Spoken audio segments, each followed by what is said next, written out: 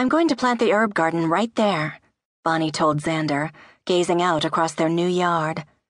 Green grass spread out in front of her, running right to the edge of a winding country road. There was a little space, half in sun and half in shade, that would be perfect for growing herbs for her spells and charms. Beyond the road rose white-topped mountains, real mountains, much higher than the rolling hills of Virginia. Behind her, Xander wrapped his arms around her waist and tucked his chin against her shoulder. Bonnie leaned back comfortably against his warm bulk. Taking a deep, satisfied breath of the crisp Colorado air, she told him, "It's absolutely gorgeous here." They'd only been here for a few days, and each morning when Bonnie opened her eyes, she was startled by her own happiness. She'd moved here because she couldn't bear to lose Xander, but she had never considered that she might actually like it.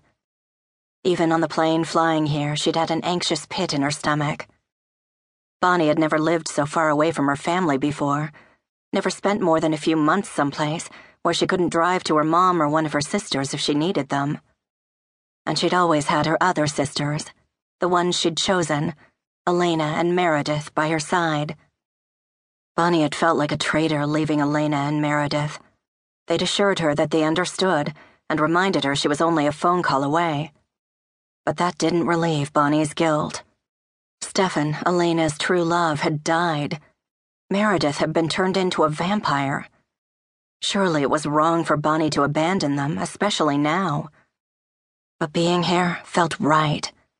The Colorado sky stretched bright and blue overhead, so clear and deep that Bonnie almost thought she could hold her arms above her head and fly straight up into its limitless space. There was something about that endless sky, something about the open country and nature all around her that made Bonnie feel like she was bursting with power. "I'm getting stronger every day," she said, twining her fingers with Xander's and pulling his arms tighter around her. "Mm-hmm," Xander agreed, kissing her neck softly. "This place is really alive. Jared told me he ran for miles last night in the mountains as a wolf, and there was nothing to avoid. No cars or towns in his way. Pretty cool."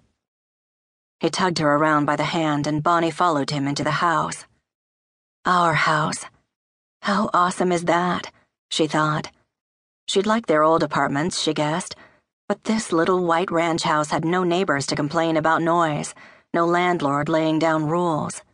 It was theirs. "We can do anything we want here," she told Xander. He grinned down at her with his slow, devastating smile. "And what is it that you want to do, Miss Bonnie?" Bonnie's face widened in a mischievous grin. "Oh, I've got a few ideas," she said lightly, and went up on her tiptoes to kiss him, her eyes fluttering closed. The same familiar zing that Xander's kisses always gave her was there, but with something extra. They were married now, till death do us part. He was hers. She opened her eyes and looked up into Xander's warm ocean blue ones. A thrill of happiness shot through her. Channeling a shred of Xander's energy into herself, Bonnie concentrated for a moment.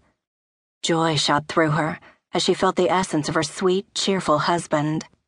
In the fireplace, violet and green sparks flew, filling the space with light and color. "Beautiful," Xander said, "like tiny fireworks." Bonnie was about to say something cheesy but honest, something like, "That's how I feel with you all the time, fireworks." But before she could, her phone rang.